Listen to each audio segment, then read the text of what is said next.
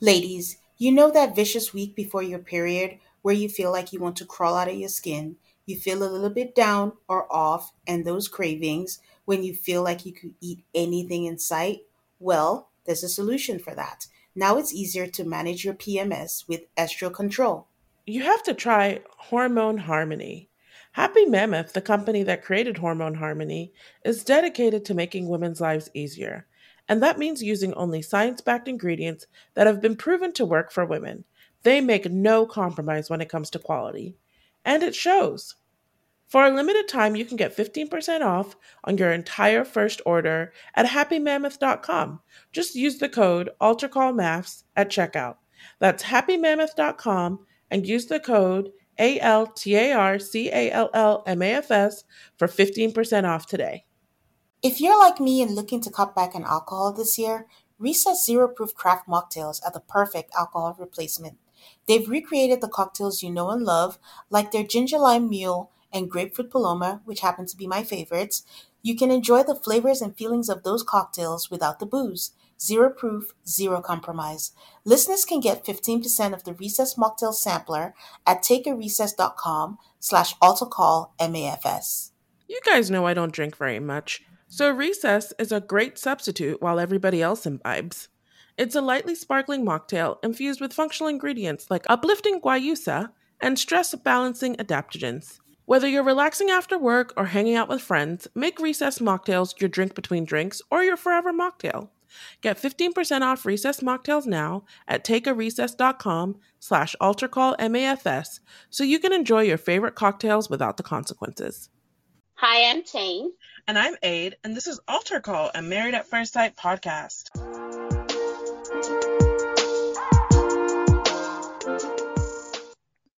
Welcome to week 13. We have made it to 13 weeks.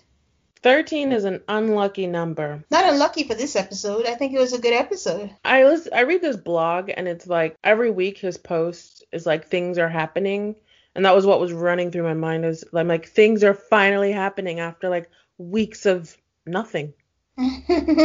Yeah, that's true. It was a welcome, action-packed episode from the dull filler episodes we've had for the last 2 weeks. But yeah, before we go in, I do want to address the fact that we posted that Karen looks like Kelly Rowland on our Instagram account, and I did not get the response I did not expect the responses that we got. A lot of people don't agree, which is fine. I mean, no one needs to agree, but I didn't expect people to be angry, so to speak. Maybe not angry, but just like, I think one of the comments we got was like, don't disrespect Kelly Rowland like that. So I'm like, but Karen is pretty and Kelly Rowland is pretty, so what's the problem here? And they do look alike. I agree with you. They don't look like twins, but they definitely look alike. Yeah, like just similar, like because Kelly Rowland just announced her pregnancy, so she's everywhere. So I just kept seeing it around and just came to mind. And we've talked about it before, and I just posted it to see what people thought. And I almost felt like I should apologize, but I'm not sorry though. But okay, I mean it's great. Got to know that you guys, don't agree. We still think that they look alike. So, I generally don't like it when you compare reality TV people to celebrity people. Like it usually just doesn't, A, it's not true, or B, it's like not close. But this is one where they both have pretty distinctive faces and features that look similar. But anyway, yeah. Not everybody can agree with us. Yes, and that is fine. But let's go back to MAFS World. How was Unfiltered this week? Especially after watching the episode, Unfiltered was real boring. It was Bennett, Miles, and Dr. Pepper. They showed Olivia and Brett's conversation with Pastor Cal, and Miles was like, Brett should have validated her feelings, and this wasn't a productive conversation. I have noticed on Unfiltered that everybody takes the opportunity to diss Brett. Like, this has happened multiple times. They don't like Brett. I think that's obvious. It is.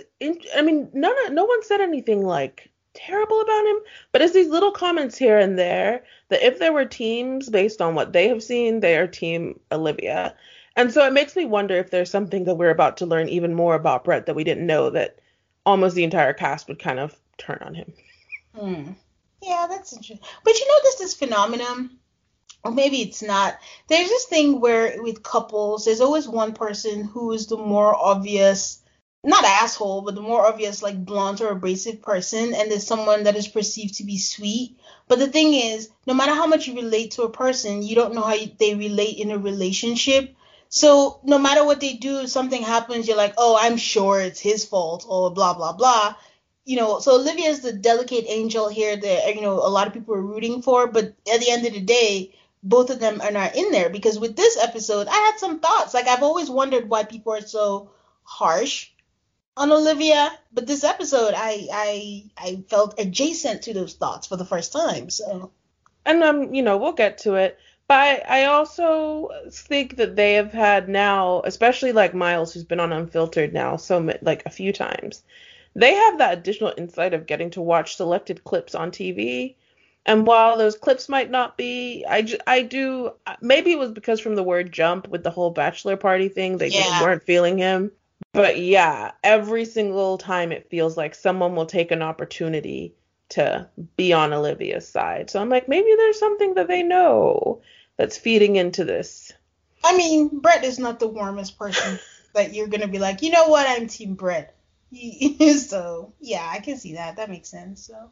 Miles and Bennett are clearly friends. When the tarot card scene came up, Miles said, "What are y'all doing, dude?" They talked a little bit about soulmates, and Dr. Pepper like congratulated herself for matching Amelia and Bennett because they're getting along so well. They showed the Amani and Woody meetup with Karen and Miles, and how Miles was talking about how he has to like beg for words of affirmation. And he says it's very hard to deal with the lack of words of affirmation. It's not Karen's thing to give or receive. You're just like, what? But Dr. Pepper's like, you have to learn a new language, and it's okay for him to ask her for what he needs. Bennett says that this whole experience is like a learning experience. He says he feels like there isn't a power dynamic because he's not preoccupied with how he's coming off. It's very healthy and organic and easy. And so Jamie then asks Miles, are you falling for Karen? And Miles says no. He says that she's great, etc. And he talks a lot about how he wanted to marry his best friend. And they're working towards that, so he's happy, but he's not in that like falling phase yet. Bennett says the idea that he's a husband seems very abstract. It's like a title you have to grow into or earn over time. So when Jamie asks questions in Unfiltered, is it in the context of where they are in the episode or now? Where they are in the episode. Everything in Unfiltered assumes that we are no further along than the episode we just saw. Okay. So yeah, Dr. Pepper is like, Married at First Sight is about working hard and putting effort into it, and they just believe people are more willing to work hard in marriage than they are if they just have to swipe left or right. And Miles says, I'm happy where we are. And Dr. Pepper is like, Miles and Karen look promising. And then Miles ends the show by singing the theme song, which made me laugh because, as we all know who watch this show, that theme song is a little bit annoying and catchy at the same time. So I'm like, dang, even Miles is tired of hearing this music just like we are. It's funny. It's all or nothing. No holding back. No holding back. And that's why we have a podcast and not a song, people. So is that it for the week? That's it for Unfiltered. It wasn't very good. Okay. Well, we'll just get right into the thunderstorm that hit this week. Things get really real as quarantine hits and the couple's experiment is extended. They encounter a new part of the journey that has never been experienced in all of the seasons, being on lockdown with all of production shut down. It was great. I love the little like placards that they put up to tell us the situation. I don't know, with the doomy, like gloomy music. It was great. This episode, what did you think of this episode? Like I said, it was great. It was like a lot happening. I like when things are moving. We got some resolutions. We got people talking. The lockdown brought out things and people. It was like a demon running through, and I was here for it. Oh, it was wonderful. It was wonderful. And the thing about I never stopped working, but the early days of lockdown, it just felt like you had all this time that you never had before. And like the longer it goes on, the more it becomes the new normal. So I just remember that, like, when I see them, like, loafing around on the sofa, watching entire seasons of television, I'm like, yeah, that's quarantine life, the early days. But let me do say this. I do say they were pretty chill for people in quarantine. That was not my experience. I was panicking hardcore. I had no idea what was happening. But I don't, they probably didn't show it, but a lot of them just seemed, par for course, we just get to stay home. No one seemed so concerned or worried or like, I think that's a good thing maybe that they took out the panic aspect of it. No one wants to relive those beginning days because now it Standing in seems line like at the so long grocery ago. store, going to Yeah, 6 grocery stores to go get your toilet paper. yeah. You're right, no one wants to relive that. So yeah. So our first couple of the week was Amelia and Bennett. And what I find interesting is that Bennett is a theater director. And so I think these two probably did the best job of being self-produced. And I'm going to attribute that to Bennett's profession. So we start with Amelia deciding to give herself a haircut. And I noticed in last week's stand-up, her hair was already cut. So we know they film those stand-ups whenever, but I was like, okay, that's when you cut your hair. It was the beginning of quarantine. They start talking about expanding the family by getting a rat. I just kind of... I thought it was cute when they drove by her house, and she's like, this is the house that I was born in. Then they started talking about Bennett and his one square to wipe, and I was like, oh my God. I was grossed out by that. I was like, there has to be a shitstorm in his ass cheeks. Who you square? One square. And then you mix that up with you telling us that he said hygiene is not his strong suit. Okay, that was not a good combination. Every time I hear something about Bennett's hygiene, I wish I wouldn't. He manages to, I don't know what he smells like, but he manages to look decently clean, and I'd prefer to just keep that image instead of this nastiness. I will say getting a rat is just as gross. They didn't say a mouse. They said a rat. I didn't take them seriously, and that's the only way I could. I don't put anything past them. I'm pretty sure they want to get one. They overall seem to really be enjoying quarantine. He gave her this graphic novel to read. They're scratching nostrils. I actually loved the video of her riding the unicycle in the living room. Yeah, they settled in really well, and they gave me my PDA. Lots of PDA. They did show video Bennett painting the side of I think his house. Yeah. And she asked him what he was thinking, and he said money in the Jurassic era. And I know that he was just being weird or whatever, but they didn't really touch on this much during the episode, but the collapse of the economy, losing your job, losing your income was a real thing, is a real thing to this day. And I think that is really playing in with Bennett's psyche throughout this episode. Yeah, I agree. So then they do old-fashioned face masks. Not the type that we're used to now, but the olden ones where you just put stuff on your face. And while they were doing the mask, she got the news that she matched in Virginia. After they, do their sort of segment on what they were up to for this very long period of time, it looked like there was 40-something days between when they stopped filming and when they had these conversations with Dr. Pepper and Pastor Cal that were like a recommitment day light. I couldn't quite figure it out.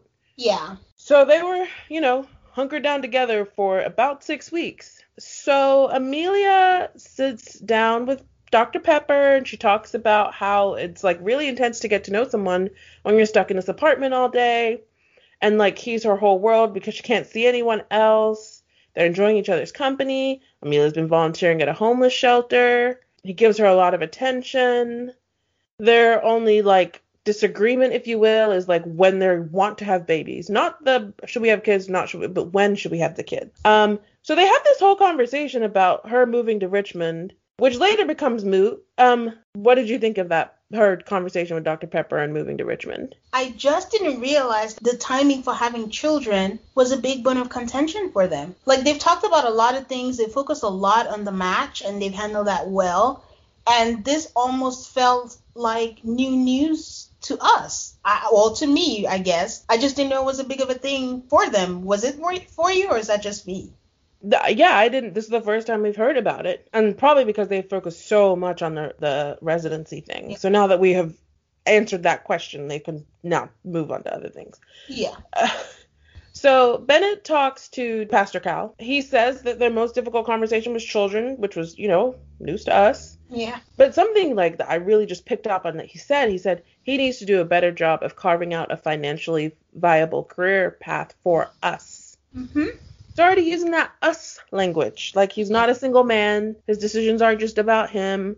There's a part of me that's like, maybe you should have thought about doing this before because you're almost 30 or past 30, but better now than never. He has this whole conversation with Pastor Cal about going back and forth. And then he sits down to talk with her, and they're supposed to have this like intense discussion about moving. And then he's like, I'm willing to move part-time. I didn't know about that. Like, what did you think of moving part-time? I think it's just a starter move. So in the beginning, he's going to be part-time in Virginia. She's kind of used to long distance. He's going to be there part-time, and then he'll part-time before he fully eases out. I personally think that moving to Virginia is a good thing for him. They kept talking about furthering his career. I'm like, which career are we talking about? Like, I don't know what you're going to do, especially now with the lockdown. I think it would be good for a fresh start for him. So, I don't know. I think that was a good compromise. Like, I'm not saying, because she says all the time that it was a big ask for him to move. So for him to say part-time and just, going back and forth and all that, I was really, I felt I was proud of them, put it that way, or proud of Bennett. That was just a good compromise. Better than just saying, nope, I'm not doing it. I am interested in how that's going to play out because I don't think at this time we realize how long this lockdown is going to be. Flying back and forth between Virginia and New Orleans, I don't know if that... I'm just curious to see how they're going to work that out. Yeah, I don't know. They'll probably go together to find an apartment because I think he mentioned that. I mean, I really like the fact that, again, he was thinking about the finances, his future. It almost felt like he had an aha moment about his life. Like, okay, it's time to stop playing and I need to figure out, my shit or whatever. So, I don't know. I think it will probably start out long distance. But even though it's new, I think they're also strong enough to go long distance at the stage they're in. So who knows? And they might not even fly back and forth. The other aspect of it is he goes, he likes it, and he just stays, and it turns into months, and he realizes I'm not really missing anything. The theater thing is not happening right now. So the pedicab thing is not happening also right now. So there's more incentive for him to start something new over there than to come back and do what exactly, Yeah. I think what you said about him going up there and just eventually never leaving is what's going to happen. I hope so. She seemed really happy with it because I think she's used to people leaving, I guess. So this is like a big thing for someone to do something different. Yeah. So they had the good conversation about babies.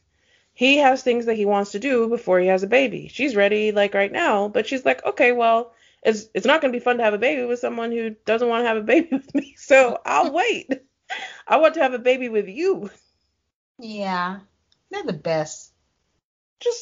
It was really, really great. It was really, really great. So, go Amelia and Bennett, resolving your issues, quarantining well together. Yeah, and I think this was the most serious we've seen Amelia, like, in terms of the babies and stuff. Because we always talk about her being surface. They've gone to a new level. I think once you're talking about babies and finances, you're officially like, you're done playing. Hunker down and do this marriage thing. So, did you have anything else on them? Nope. Okay. We'll move on to Amani and Woody.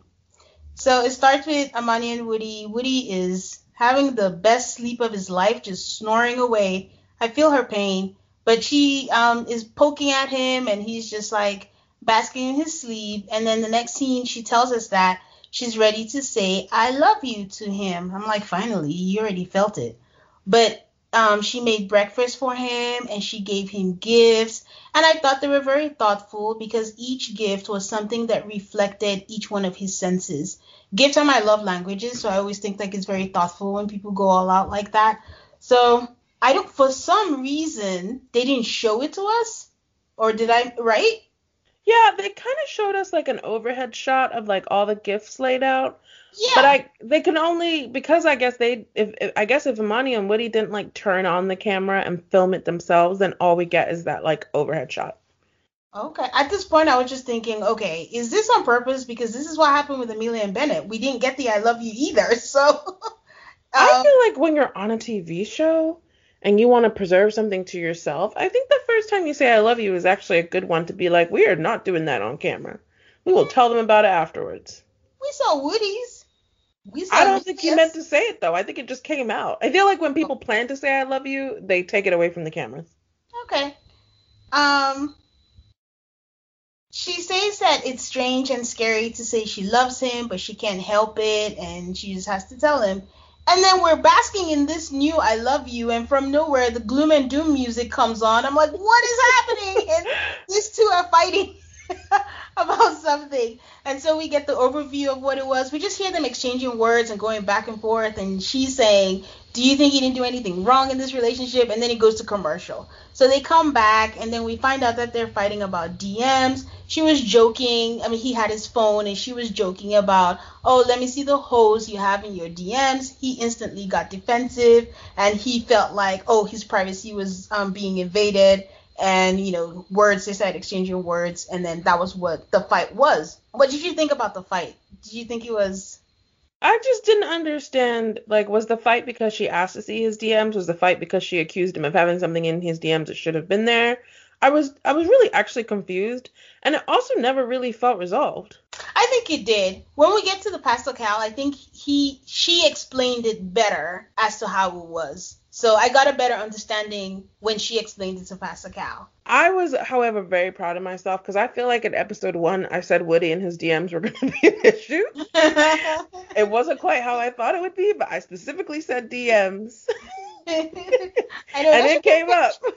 That should be like a drinking game. Things we've said in the past that come to pass. Take a shot. So she said she's talking to Pastor Cal, and like Abe mentioned earlier, all the couples are going to go through this. We finally get to see Dr. Pepper, and we finally, not finally, we've seen Pastor Cal before, but we see him again. And, they get to speak. And like Abe said, we couldn't decide if this was a recommitment ceremony for those who are new, or actually the older people. It wasn't there in the beginning, but now they have a recommitment ceremony where halfway through or after the 1 month, they ask you, do you want to stay or do you want to leave? But it wasn't quite official. It was just a one-on-one. You guys talk and then decide what it is you want to do. So Dr. Pepper is talking to Amani, and she says she thought marriage. Dr. Pepper keeps asking each of them, what do you think about marriage so far? Amani says she thought marriage would be a long getting to know you phase that's awkward, but it hasn't been awkward at all because they have a similar sense of humor. They love to dance, and it's just been good so far. Dr. Pepper asked her about her feelings. She tells her that Woody got there sooner, but she does love him, and she has reciprocated and told him that she loves him.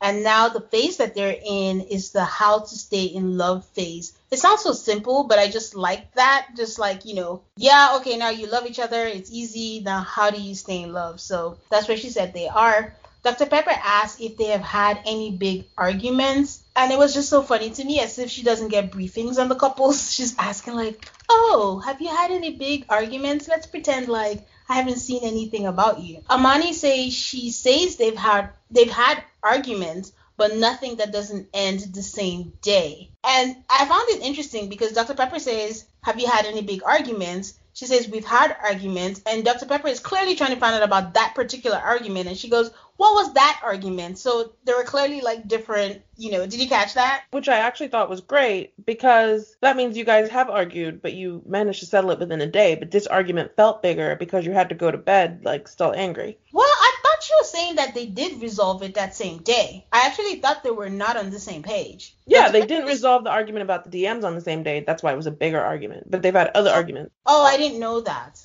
I didn't get that sense that it wasn't. Because Dr. Pepper was saying, have you had arguments? And then she goes, oh, yeah, we've had, but we ended on the same day. And then Dr. Pepper says, tell me about that one. So maybe they clipped something out. So, okay, I didn't get that.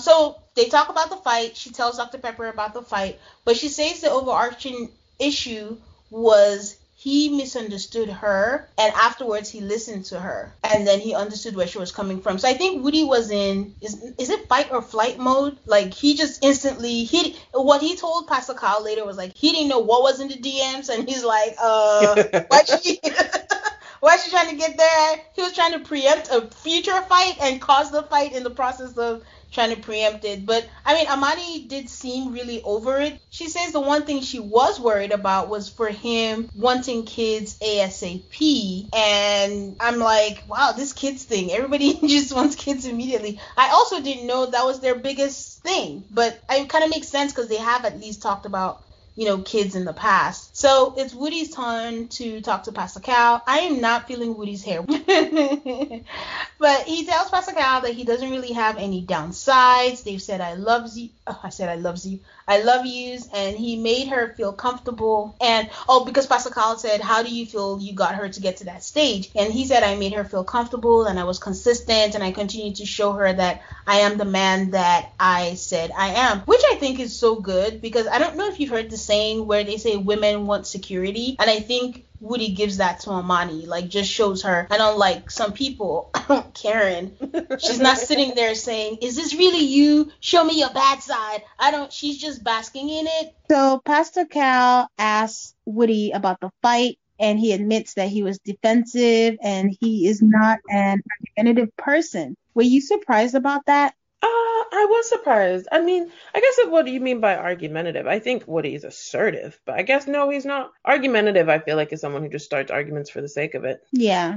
I actually thought he meant to say confrontational, but I was like, okay, maybe he does mean argumentative. But then he did follow up by saying that he's not one for beating a dead horse. So if we're going around in circles, he'll just, let it be, which again, a testament to Woody's maturity. And then Pastor Cal, they talk about kids again and how they want kids. And Pastor Cal, in the best roundabout way, asks it basically if he's going raw. And Woody is so taken aback. He's like, oh, we're just going to ask that? Like, we're just going there? I thought that was funny. And maybe he was like, but you already asked me this one time and that was one time too many. So now we have to do this twice. That's true. He has asked. Was it him? Oh, yeah, it was him. It was him. It was him. But he just says no, they're practicing safe sex. And he says, again, if he didn't love her, he wouldn't mention kids. He does say that he needs to listen more when they're talking again, because again, the way it goes is the woman talks with Dr. Pepper, the man talks with Pastor Cal, and then the couples come together and then recap what they all talked about and things they need to resolve. So Amani and Woody are having their recap. And the kids thing comes again, and Woody says, I just want a Scorpio baby. What is wrong with this man? First he wanted a honeymoon baby, and then now he wants a Scorpio baby. Which, if based on what he said before, I think he's a Scorpio. And why would you want if you believe in that, then I would think that you wouldn't want your kid to be the same sign as you, because it's bad for the chakras or whatever. Well, if you are a vain person, you would want like a spawn that is like you. Thinking about that, it just sounds nice. He's not really putting thought into it. He's just talking. So Amani brings up the puppy again. She goes, well, you can get a Scorpio baby. If you want a Scorpio baby, you can get a Scorpio puppy. Either way, they laugh about it. They resolve it. They just wait for a Scorpio baby and a puppy. And then they do the heart symbol with their fingers. And then they say black love. And then he asks her, are you scared? And she actually says, not anymore. And he says, I honestly thought he was kidding, but he went all serious for a second and he's like, I'm scared that I'm not going to be that guy. I think he was talking about parenthood. Oh, I thought he was talking about himself. He was like, because he said, are you scared? And I felt because she just said, I love you. And before she said, he's asked her many times and she says, yes, I am scared, but I'm not anymore. And he said, I'm scared of not being that guy. And she says, no, you're enough, that you're doing what you should do with me. So I think it was relationship wise. That's interesting. So, because I literally, maybe it's because I don't know, maybe I misinterpreted this. I thought that he was talking about parenthood and being a parent and whether he was going to be good enough to do it. And I was thinking, you have a lot of unresolved issues there, like rightfully so. Sometimes the way Woody talks about having a kid makes me a little bit like, I think you need to go back to therapy, because I think it's okay to have kids, to resolve things, to do things better than your parents. That is a valid reason one of the valid reasons to have children, but you can't cure that hurt by having your own kids. So I don't know. Sometimes, yeah, that's what I was hearing. But I thought her words of affirmation were actually really beautiful and wonderful. You are enough. You have enough. You do enough. Like, it was really nice. Yeah, it was. Well, I read it as a relationship, but to your point of what you're saying, I get you do have a point because it's no different than what I feel about Miles just wanting to be a husband so bad. I think they're akin, like they're about the same thing of Woody wanting to be a dad so bad and Miles wanting to be a husband so bad.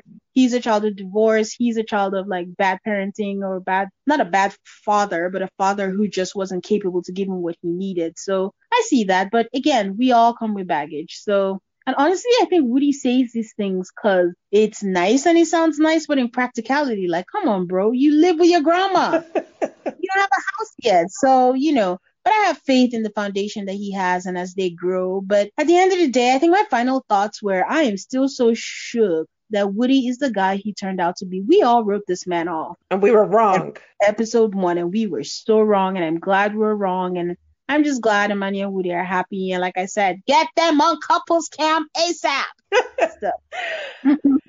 All right. All right. So we move on to Christina and Henry. There was a lot going on here. There was a lot. So I know we've said in the past that we don't enjoy them. How would you describe how you felt watching them this episode? I did enjoy them this episode. The title of this episode was Home Alone.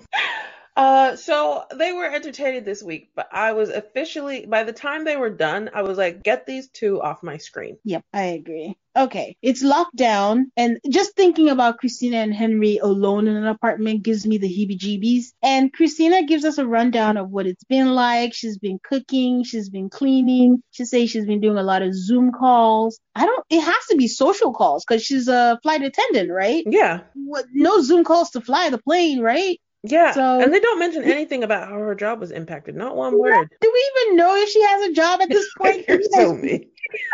She be lying. We haven't seen her, like, take a flight. None. The entire time. But anyways, she's making gumbo. Henry is still working, and he's been working from his old apartment. So instead of going to work, he just goes to his old apartment to work. He says they're spending time and watching shows, but just hanging in. And then again, it just snuck up on us. It's Henry's 35th birthday. And it was such an odd scene because Henry's just pacing around, laughing at his phone. Christina's on the couch, doing whatever she's doing. And this man just tells us, like, oh, it's my birthday. My phone has been blowing up. I just had a cake delivered. And Christina forgot. And she didn't seem like she cared that she forgot. There was no like, oh my goodness, I forgot. Let me like run to the store. Let me like paint you a picture. Let me do something. And then we also didn't get a confessional of her even saying, oh my God, I forgot his birthday. Nothing. It was almost like it didn't happen. So at some point, I thought maybe he didn't tell her at all, but she had to have seen the cake being delivered. Or she just thought it was a jerk-ass cake. She's like, one of your hoes out there is sending you a cake. Like, no, it's my birthday. Maybe you should care too. But then he says, you know what? I don't blame her, but let me tell you that if I was the one that did that, the reaction would be different. I see no lies detected in that, Henry. Me either. No lies detected. But sometimes I'm just like, Henry, you don't have to be chill about this. This is truly an asshole move. You can be upset. But I don't think he cares about her enough to even be upset that she forgot his birthday. Listen, for a second, I even thought, like, was he even going to tell her about the birthday? Because he's like, you know what? I don't want that bad juju on my birthday. Just keep it. I don't even want anything about you. But can I just say, and tell me if I'm the only one that noticed this, what did the quarantine do to Henry? Henry was blossomed. That's the only word I can use. He was comfortable. He was speaking his truth. He was out there like, I was like, who is this guy? Mm-hmm. What did quarantine do to Henry? He's in his elements. And I'm like, is it because the camera crew left? Is that all it took? Or is it something about this particular time or what's going on with her that Henry found himself the personality that I think we knew was in there. Yeah, he really did. And I'm telling you, she just sucks it out of him, I guess, in some way. So anyways, we get to a scene. Henry's cleaning out the fridge or doing something by the fridge. Christina's all dressed up in a white dress. Like I said, these people didn't act like we were in quarantine and panic mode. Everything was as usual. She's in a white dress. She's in her purse. She grabs a coat. She's like, oh, I'm leaving the house. Bye. Henry lets us know that she's going for a walk. I'm like, wait, what? Who goes for a walk like that? And then Henry, let me tell you, Henry is sarcastic, and I like it. He goes, it was so long that she got back at 3 a.m. She got back at 3 a.m. in the morning. He's like, I texted, she read it, she didn't respond. And then I checked in with the other wives, which I think was really nice of him because at this point, I don't think it's because, he cares. She's out with someone else. He don't give a fuck. He just wants to make sure she's okay. He's like, she's not dead in a ditch somewhere.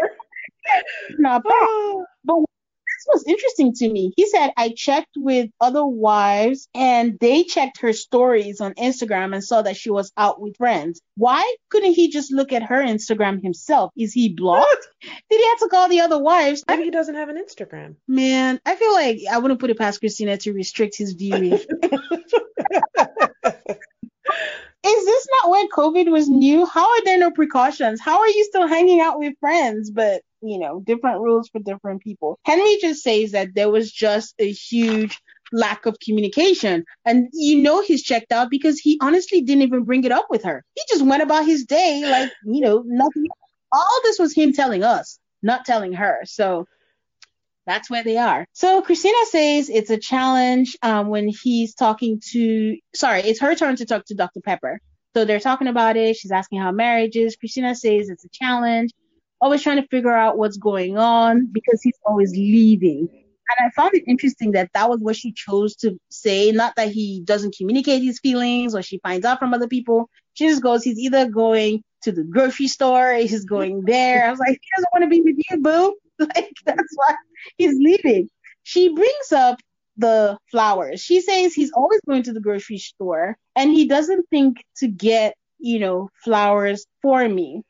And I have to admit that my first thought was mean because I'm like, well, you were in a long distance relationship. I mean, you were in a long-term relationship for many years and they never get you flowers. Now, is it going to be a stranger that you married that you haven't been nice to that's going to get you flowers? Now you want to blame him? It was just such a bizarre thing to pick up on. Like, he goes to the grocery store and he goes to work. I mean, you can see the writing on the wall. He does those things because he doesn't want to be in this apartment with you. But instead of focusing on how he doesn't want to be in the apartment with you, you are like, he doesn't buy me flowers.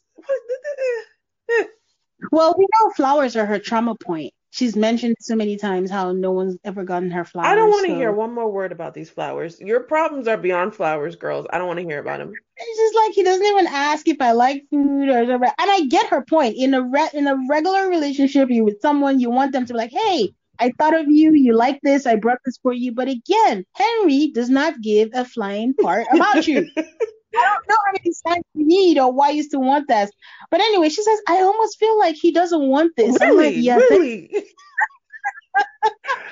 then let me tell you that Dr. Pepper for the win this episode, she goes, well, do you think it's you or do you think it's him?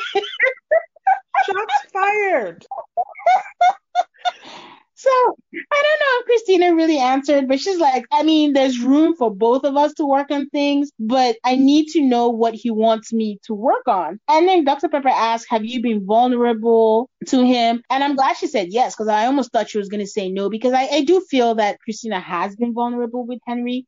And she goes, the times that she's been vulnerable with Henry are the times that make her feel like he actually does care because he has handled it really well. And, Dr. Pepper suggests that maybe at this point, all suggestions are moot to me, but she's like, maybe they hold hands when they talk because holding hands does something to someone when you're talking. Give him a roadmap. And, I'm not a fan of Christina, but I will say that there's a lot of onus being put on Christina in this relationship in general. Do you get that sense? Henry has no expectations for himself. None. So Henry has a conversation with Pascal, and like we said, Henry has blossomed, and he came to play this episode, and he just flat out tells Pascal, we have nothing in common. And then Pascal asked him, what is the thing, that you want her to fix? And I'm sitting there waiting for him to say impatience again. And he surprises us. He says, you know what? She has a pattern of dishonesty. I'm like, what? I sat up straight. I'm like, speak on it, Henry. Let us hear. He goes, I noticed this early on. And I'm like, we've never heard you say this, Henry. What is going on this episode? And he's like, I just let it slide. Then Pascal says, what are these? I like Pascal's reactions too. He cocks his head, he squints his eyes, and just gives the reactions. She's like, well, for example, her living situation. And then she went out for a walk. It was like quarter to midnight. She responds and says that she's rearranging an apartment for a friend. That's the worst that you could have, in forever. Can I just tell you, Aid, that I think that she went to go have sex? Really? Yes. I think that as a liar, if she was lying, she has established before that the arrangement of furniture is very important to her. So it was a good lie. She was rearranging some furniture. At midnight. and the wives have seen on her stories that she's hanging out with friends. So I don't know. I do think she went to go have sex. Like, it's been a while. She's getting no affection. It's what she's used to. So I don't know. I could be wrong. So he starts telling Pascal. He's like, again, he's like a broken record sometimes. Communication is hard for me. I know I'm hard to read, but it's things I can't change. Pascal said, let me stop you right there. Yes, you can. Do you actually think he can change it? If he wanted to, and if the person he was with, he thought it was worth it to do so. Yeah, I think so too. So Pascal feels the same way we feel, because he next says, Henry, you have been very clear in this conversation. And I'm like, yes, indeed, Pascal, yes, indeed. And then he's like, but I don't think you have ever been this clear to her. And Harry goes, yeah, I probably haven't, because he doesn't care, people. So Pascal tells him, take a risk, confront her. Like, all I'm hearing is fight, fight, fight. But I mean, first Henry was like, you're very impatient. That's why I don't like you. So then girl's like, okay, let me see if I can fix my impatience. Now he's like, you're very dishonest. That's why Pastor Cal is like, you really should probably, if you think she lied to you, then don't you think you should say something? Yeah, like I'm saying, listen, there are two different kinds of communication, verbal and nonverbal. I don't know why everyone's skipping this nonverbal. We're just talking around things, but it is what it is. But he says fight for it, the same thing the experts always say. And I'm like, all caps, I wrote down in my notes, he doesn't want it. I don't know how many times I said it during their scene, but it is what it is. Oh, he asked her, Pascal asked him, so is this something that you feel like you want to keep fighting for? And I noticed there was a pattern between different couples where each of them were like, I don't know, because Olivia said it, Miles said it, Henry said it, but they all had I don't knows, and then they stretched it out. But at this point, I really fully expected Henry to say, I don't want this anymore. What do you think Henry is fighting for? I don't know. So frustrating. So he tells us we're not going in the right direction. Well, this is right before he has the conversation for the recap. He's like, we're not going in the right direction. I'm kind of nervous about this conversation, but it has to be done. And let the chips fall where they may. I've never seen any white flag sentence more than that, because he's like, okay. Many things bother me about Henry, but one of the things is like he acts as if life is just happening to him, as if he's an active participant in his own life or his own very shitty marriage. Yeah. Anyway, life is not happening wherever you are, wherever you are. Yes, there are things in life that happen to you, but life is not happening to you. You are living your own life, and you might need to take some actions every now and then and stop sitting there and acting as if the people around you are just controlling everything. Speak on it, preach. That's my motivational speech for the day. So Henry continues with his newfound mojo, and he flat out tells Christina that she's been deceptive, and she's like, what? And then he brings up the example of where she lived. And she starts lying to us as if there's no camera footage of her saying she lived in CBD. And then she goes, no, I never said that. And then she says, oh, I wasn't living there. And then Henry just goes, okay. Honestly, there was nothing else to say besides okay at this point. That was on camera. He sure did. He really did. There. He wasn't even sure they were going to edit that part in, although once they saw this, they probably did. But he's like, I distinctly recall when she said that lie, there was a camera there. Yep, and the reality TV producer is always on hand to produce those receipts. But Henry does say it's almost like you say things that you think I want to hear. And we've mentioned before how Christina is a petty Betty. She says, whoa, I could say the same thing about you. And then Henry's like, no, you can't. I'm always honest. Henry's So way of being I honest feel is like like, well, if I don't say the truth but keep it inside, then I'm always being honest without saying anything. that is true. There's a difference between, speaking it out and keeping it in your head. But I will say that Christina was emotionally manipulative because she starts crying and she starts saying, Dr. Pepper gave me good advice, but this conversation makes me want to shut down and I don't even want to do it. That it's almost like he's drawing conclusions about her instead of asking, and they speak two different languages and he's checked out and he doesn't want her.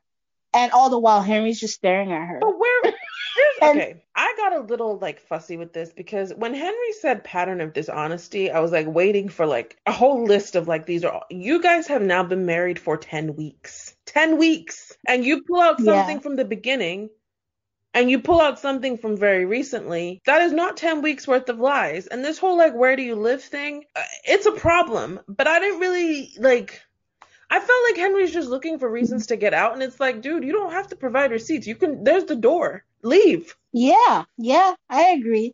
But it's true. But I feel like they just pulled out stuff for us again that, Amelia and Bennett really had kids. Timing was a whole thing for them. And then now we're finding out that, this pattern of dishonesty, this is the first time that we heard it. But I think, all that time in lockdown, what was it, 40 days or whatever? The producers had time to redo storylines, I think. I don't know. Because you're right. A pattern means 1, 2, 3, but we're just getting something that happened in the beginning that you never brought up. That's the other thing. That's the only explanation for some of these things that we're hearing for the first time in this episode or something. Because even, like you said, you're right. The whole pattern, and you bring up only 2 examples, and even the walk, he still never even got around to bringing that up with her. And honestly, not that these two are in any way in a functional relationship, but I would not blame her for lying about when Henry says I go to, he goes out, like it appears he's kind of doing the same thing just during daylight hours, and she did it in the evening.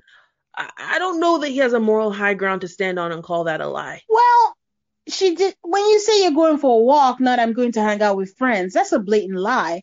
And then also when you go out as a married person and you don't tell your husband where you're going and you come back at 3 a.m. from a walk during the daytime, that's a blatant lie. We didn't hear how long his 2 trips to the grocery store took. That's all I'm going to say.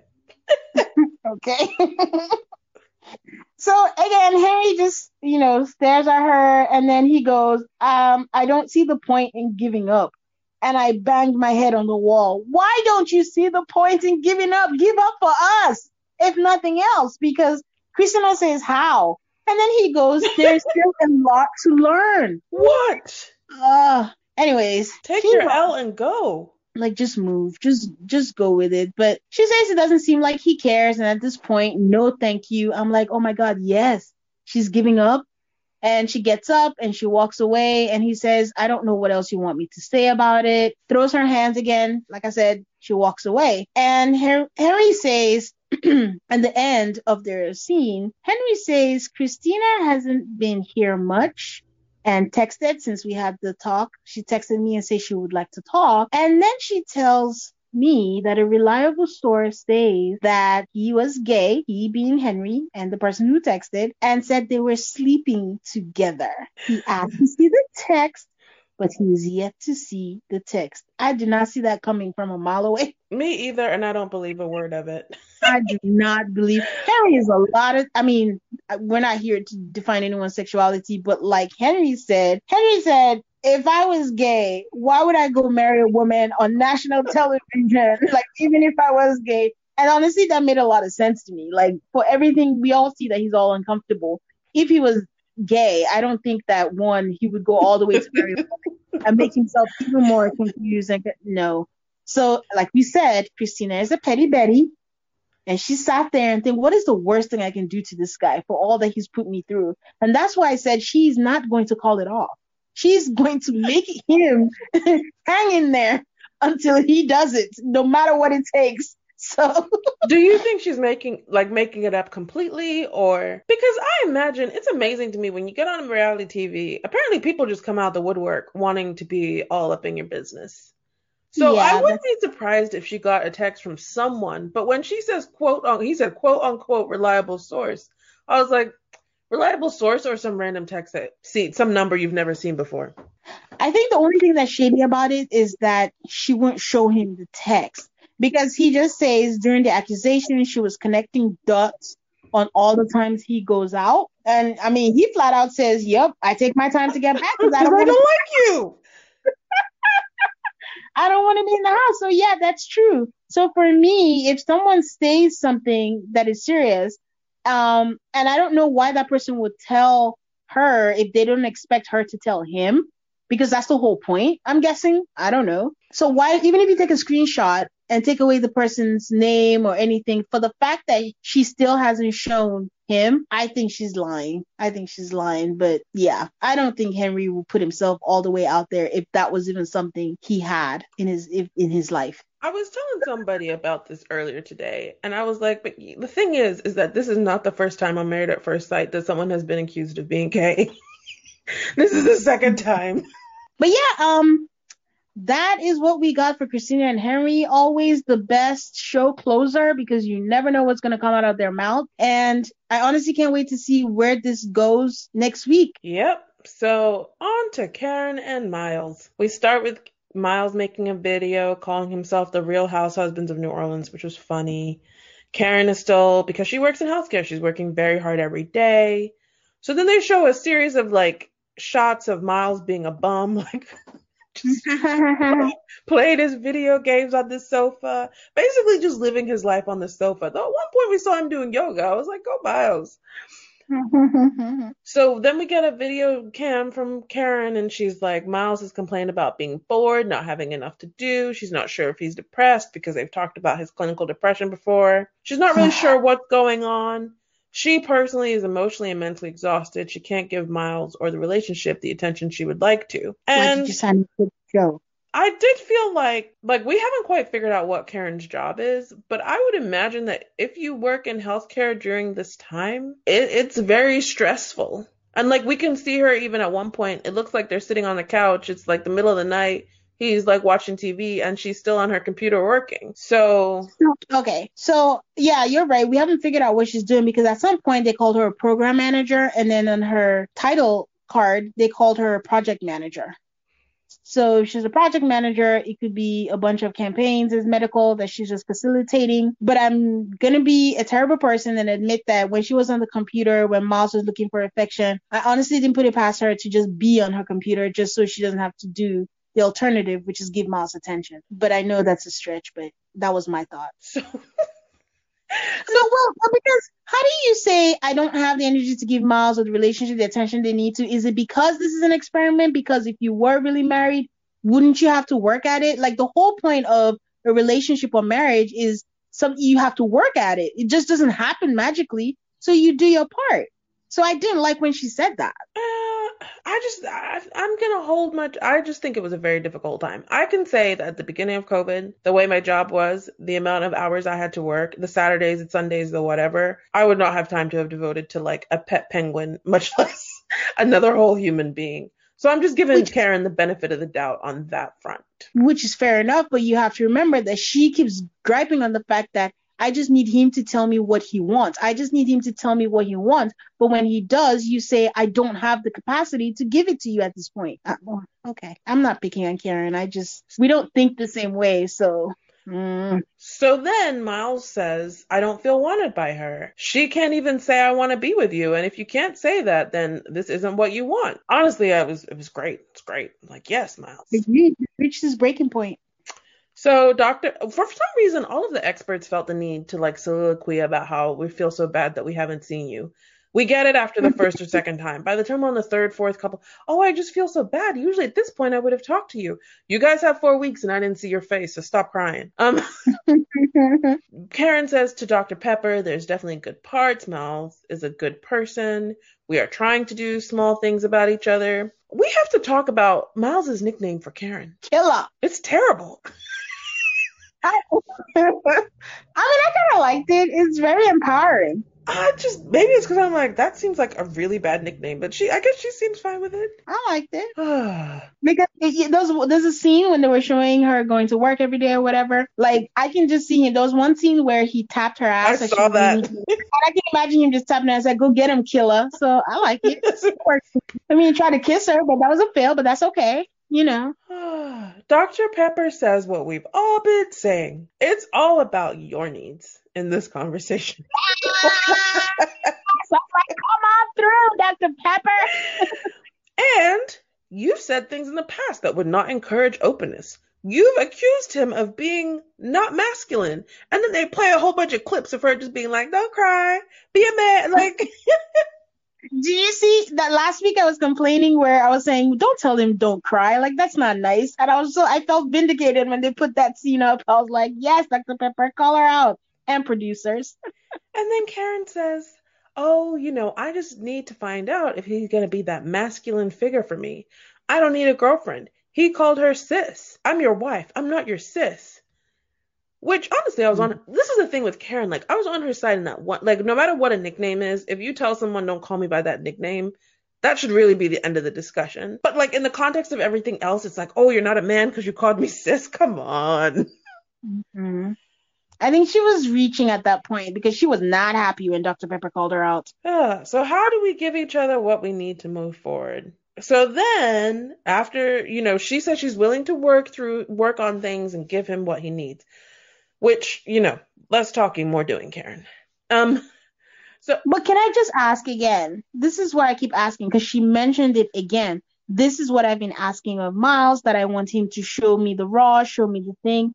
How is he not in a lose-lose situation? She keeps saying, he's being nice, don't bend yourself too much or whatever, and she's wary of that. But if he actually gave her the raw from the beginning, do we really believe that Karen will say, yes, he's showing me the raw, I'm sticking this out? Part of where they are today is because Miles was accommodating. So I don't think I quite grasp, even though she said it so many times.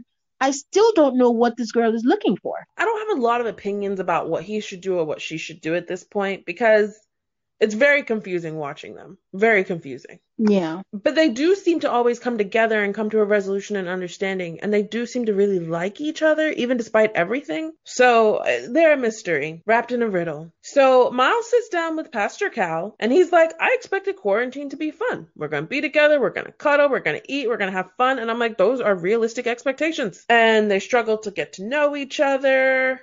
And then Miles straight out says, I don't feel cared for. I was like, I'm so proud of you for being able to articulate that. Now he shows up. He's like, I need to feel like I'm wanted. And to her, like, affection and intimacy is like the hardest thing to do. There's no intimacy, there's no sex, there's no hand holding, there's no kissing unless I initiate. And Miles straight out says, I'm not even sure she could do this. Like, I don't know if she has the capacity for this. And then until last night, which at this point they've been together for 10 weeks, he hadn't said anything. Miles is like, why am I here? Do I want to keep on doing this? Then Miles, the whole masculinity thing, Miles is like, are you like trying to tell me I'm not a man? And he wonders if Karen is ready for a progressive dude like himself. Facts. To be honest, when he was talking, I just kept wondering, I'm curious, what does love and relationship, what is it to Karen? How has she been in her past relationships and how have her men been? Because she talks about this masculinity thing a lot and talks about, I don't want this. She basically, all the things she says she doesn't like are things that you think you'd expect in a regular relationship. So what? Yeah, I guess I'm just asking the same question over and over. I'm just curious what it looks like to her. If she could describe her perfect relationship, what would she describe it as? I have zero faith in Karen to be able to even answer that question. I think that's why they're just struggling. Pastor Cal asks, is Miles committed to seeing his marriage through to decision day? Which I assume at this point they told them when decision day was because of this. I mean, I don't think they know. And Miles is like, I don't know. So, he and Karen sit down together. Miles basically is like, do you have the capacity to give what I need? And she's like, I think I can do it. These are the types of interactions that I'm like, there must be something there that you guys are sticking with this. And he has a list of requests and he wants to get back to like enjoying each other and like having fun together like they were, I guess, pre-quarantine. They were getting in that mode. So yeah, that's all I got for these two. They got a long road ahead of them. Yeah, I mean, I think the fact that she wants to try is pretty hopeful. I just don't understand why she wants to try. Like, I think they had the grace of having extra weeks due to lockdown, and they should just be further along, I guess. Yes. So, and again, why I never want to invest in the relationship again is one step forward, two steps backward. It's just going in, out. Like, do you like the guy or not? You keep saying you're willing to work, but what do you want to work? There's no point continuing if your guys are not going to speak the same love language. Miles has made it clear at this point what it is that he wants. So you can't say you don't know at this point. So if it's like fitting a square in a square in a round hole, then just, cut your losses. But you're right. They have moments where you see them and you're like, these two have something so good that they could have. It's just, I don't know. But they ended on a very, I would say like a hopeful note or a negative note. They just kind of ended on an even keel. I think it was hopeful because even Miles said, honestly, before this conversation, I was not there because I think she told us that he said, if today was decision day, I'll be out. But now he feels hopeful, and she was, he didn't leave. She basically convinced him to stay, which is very interesting dynamic between the two of them. Well, we know that she calls the shots, Anyway. Yes. Next, we move on to Olivia and Brett. Dun, dun, dun. So we see the beginning of, Olivia's going to the hospital every day. He's cooking. He's home. They make a joke about there's no meat to be found everywhere. That was a little bit of a reference to the beginning times. I divided our 2020 into before times, beginning times, and after times. So the after times is when we get back to normal life. And this, I guess, is the during times. And March, April, May, I guess, were the beginning times. Yep. They sure were dark times. So he decides to tell us that one of his pet peeves is when you're watching a movie that you really enjoy, that you've picked for someone, and they're on their phone. And it's like, this is so petty. Is it? It's a pet peeve. It's petty, in my opinion. Yeah. Really? What is petty about it? It's just like, I think in light of the rest of their episode, who gives a shit about being on your phone during a movie? That is not you guys' problem, so don't try to tell me that it is. Well, it could be a setup for all the things that he tries.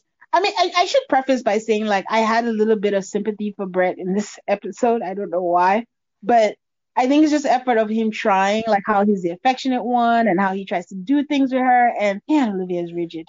But go ahead. So it's really quiet. It's been a month or so. He wanted her to come to his house to figure out how she could move in. And he's like, she's been off for a week and she didn't come a single time. They're in a stagnant place. She feels like they kind of stopped making progress after the cameras were turned off and production left. So I guess there was a weekend where Olivia said she was going to go see her family and he thinks it's a bad idea. And Brett tells us that he can't put his life on hold anymore, so he's moving back to his house. Yep. So she goes to see her family.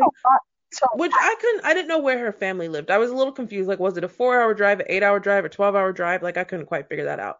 And he didn't want her to be traveling long distances. And then there was discussion about how she's at work dealing with COVID every day. And she just wanted to come home and turn off the news. And she asked him are you scared?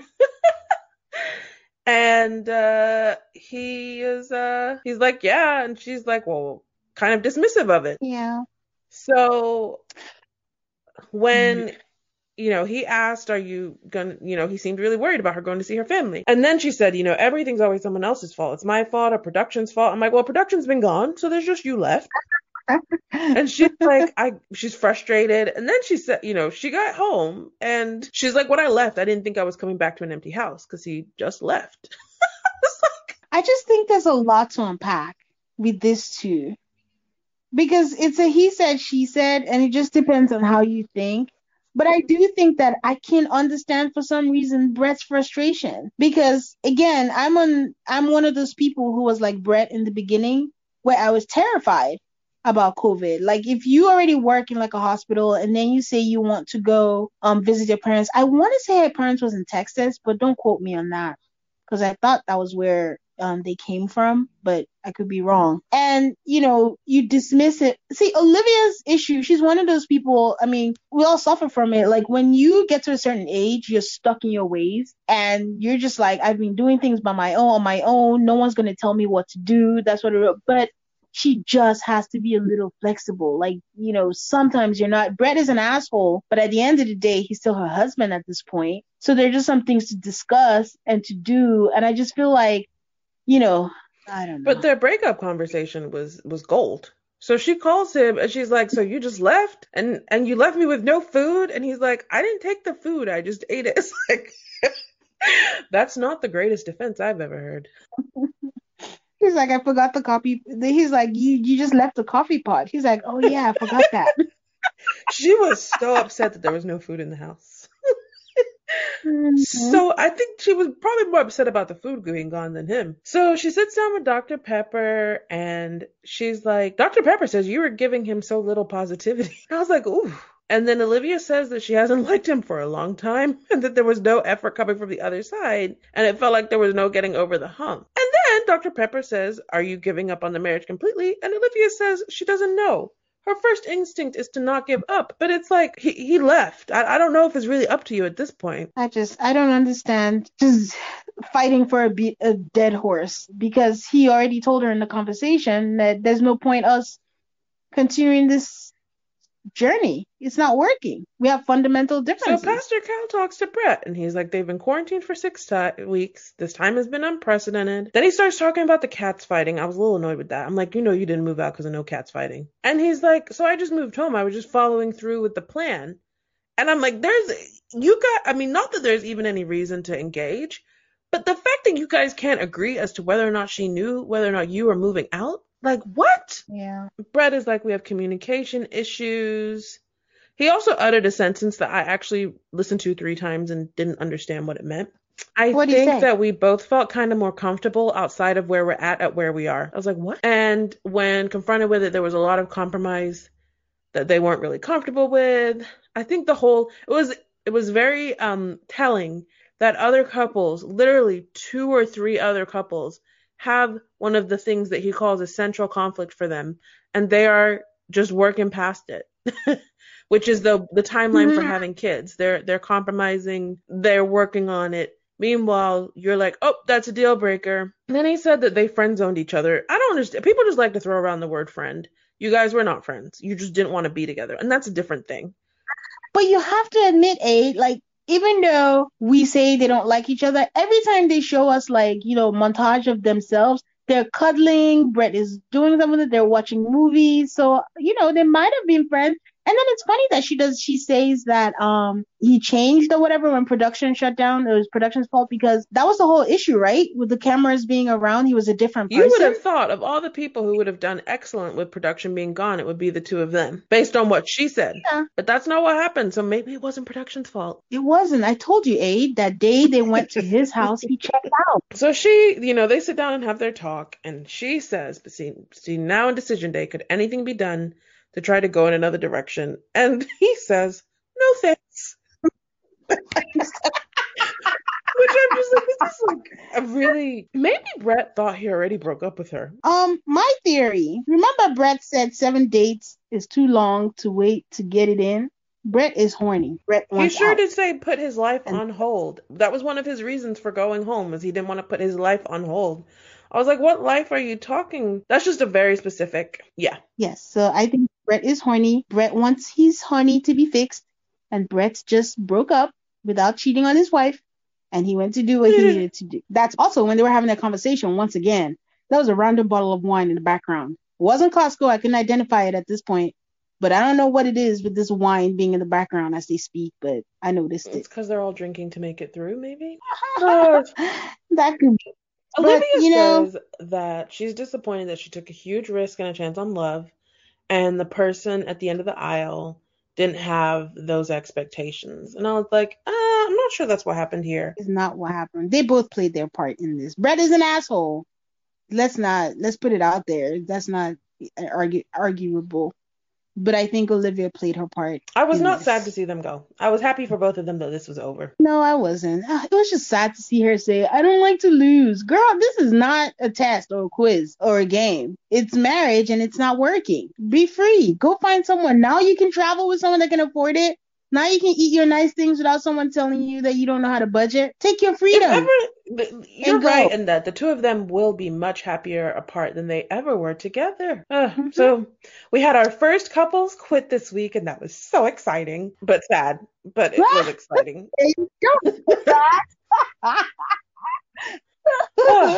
So, Tane, who has your bouquet for the week? I hate when I have this, but I have a tie. I gave Amelia and Bennett because I don't want to underestimate the fact that they navigate through these huge things. Like, because of the way they navigate things, you think that they don't have big issues like some of these couples do. The problem is they've taken the ego out of it. Like Bennett says, he's like, yo, I don't care. You know, it is what it is. I just got to take care of me and mine. And they get through it so easily. I'm so glad the match thing is done. So we have nothing else to bring up all the time. So they have my bouquet. My tie is Dr. Pepper. Is there something in particular that Dr. Pepper said that earned her this award? What, the minute she told Karen, so it's all about you. I said, yes, bitch, yes. Somebody say it. But I feel like she said some, maybe not resolutions, but she had some insightful, shady questions that I appreciated. And I was like, you know what? This is why you're the only expert that's been here from season 1, Dr. Pepper. Next season, just, show your face every now and then. It'll be nice.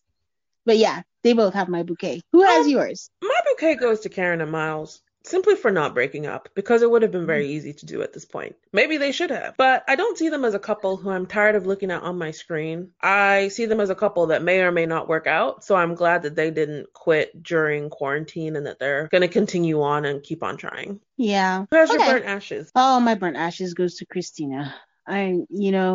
It would have been Christina and Henry, but Henry found his balls this episode, and I'm living for it. It's the same thing as last week. They should just end this shit show of a relationship. But Christina is getting ugly now, bringing up that I hate when people try to be petty with people by using sexuality, and I think that's really low. The whole walk thing and the whole manipulation with the tears and all that, I wasn't here for it. It was just not cute. So, no. So, spoiler alert, if anybody wants to keep on going.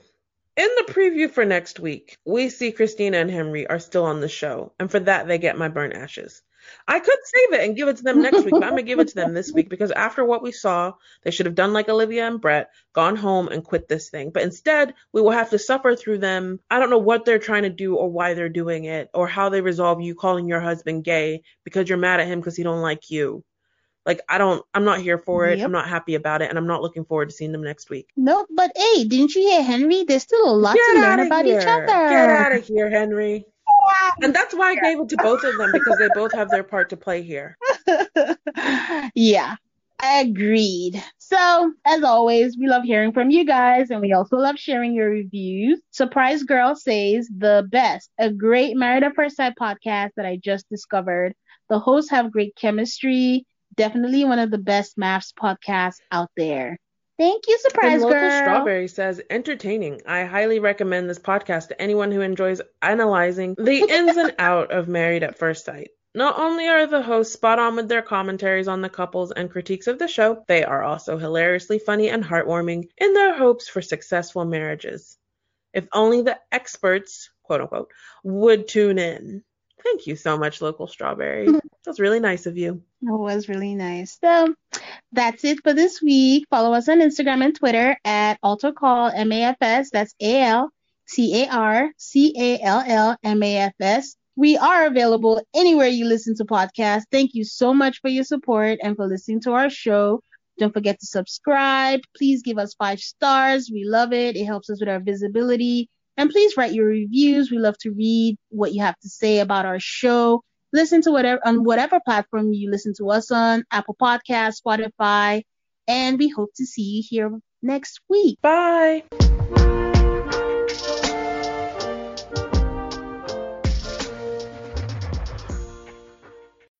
When you need mealtime inspiration, it's worth shopping Kroger, where you'll find over 30,000 mouth-watering choices that excite your inner foodie. And no matter what tasty choice you make, you'll enjoy our everyday low prices, plus extra ways to save, like digital coupons worth over $600 each week. You can also save up to $1 off per gallon at the pump with fuel points. More savings and more inspiring flavors make shopping Kroger worth it every time. Kroger, fresh for everyone. Fuel restrictions apply. Save big on brunch for mom, all in the Kroger app. Get half gallons of delicious Kroger milk for $1.29 each. Then get flavorful Tyson natural boneless chicken breasts for $2.49 a pound, all with your card and a digital coupon. Shop these deals at your local Kroger today, or tap the screen now to download the Kroger app to save big today. Kroger, fresh for everyone. Prices and product availability subject to change. Restrictions apply. See site for details.